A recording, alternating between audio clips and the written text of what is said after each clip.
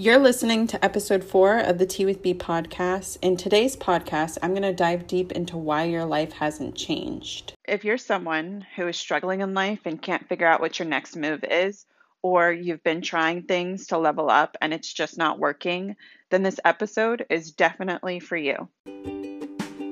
Welcome to the Tea with B podcast. I'm Brooke Crawford, your host, and I'm here to help you build a life that you don't need an escape from.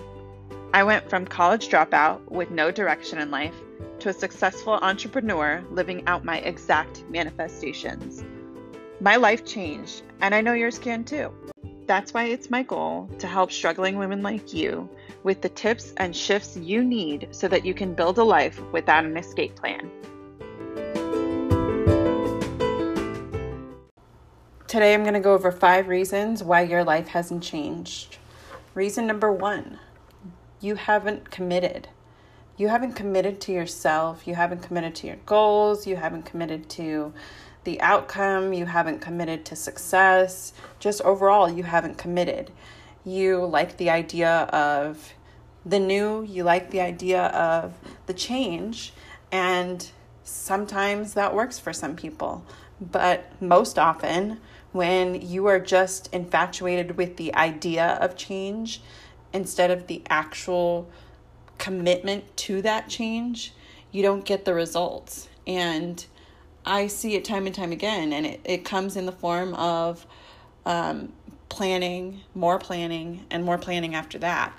And at a certain point, you have to look at all those notebooks that you have filled up with all these ideas and realize that your life hasn't changed because you haven't committed to not one of those ideas. Why?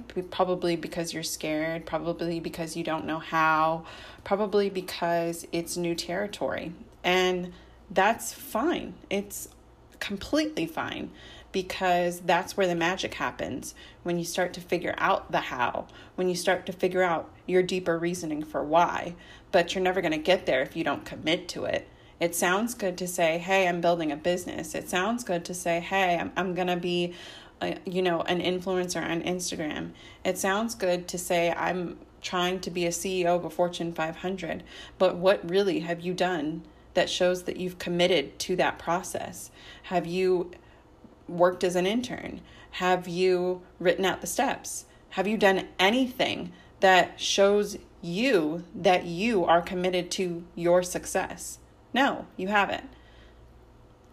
The next reason why your life hasn't changed is because you haven't put a plan together. How do you expect to get to your destination without a plan? When you take a road trip, you have to have a map. You have to put directions in. You have to make your pit stops. You have to amend the plan when weather changes. You have to make sure that you have all the things that you need in your car on the way. You have to make meals. There's this whole process to get from one side of the country to the other. And it's the same thing in your life. How do you expect to go from where you are to where you want to be if you don't even have a game plan? Everything has a game plan. You need a game plan. The third reason your life hasn't changed is because you haven't gotten tired of your BS. And this is it should be reason number 1, because that's the starting point. When you start getting tired of your own BS is when you really start to look at what is going on in your life and really start to consider that you need to make those changes. When you're fed up with the relationship that you're in, when you're fed up with the friendships that you have, when you're tired of clocking into that 9 to 5, that's when that switch happens. That's when you decide, you know what, enough is enough. But you haven't gotten there yet. You continue on to go to the same places and experience the same things. And it's because it's the known hell. You would rather be comfortable where you are than be uncomfortable where you don't know where you're heading. And it's understandable. Everybody goes through that. But if you want success, if you want a life built out of extraordinary, if you want to, leave your mark on the world, being comfortable isn't going to be the way that you do it. It sure as hell isn't the way that you're going to change your life. Number 4 is that you are stuck in paralysis analysis, and that's what I had hinted at in the beginning of this episode. When you continue to make all these plans and tweak the plan, or come up with new ways to execute the plan, that's paralysis analysis. Most often you see this within creators. I'm a creator. I love to paint. I love to draw. Art is my thing. And so when I develop new artwork, whether that be in this podcast that you're listening to, or the Instagram post that you see on my Instagram, or anything else that I do, I consider it to be a work of art. And so when I am in my creative zone, I get in this space of paralysis analysis because I want it to be perfect, because it comes from me and I take great pride in what it is that I'm doing. But the problem with that is that you will continue to do this phase of paralysis analysis over and over, and you'll realize that you're not actually making any progress towards your goals. You're just tweaking your goals and tweaking and tweaking and tweaking and tweaking, and you never actually really get anywhere. And so then you look up and you will have been telling everybody that you're going to build a business. You will have been telling everybody that you're going to make an art installation, yet it never comes to fruition. Why? Because you're so busy in that analysis paralysis phase of making sure that you tweak it just a little bit. And so you end up with all these half-done projects all over your life, and it's why you really don't have any major change going on.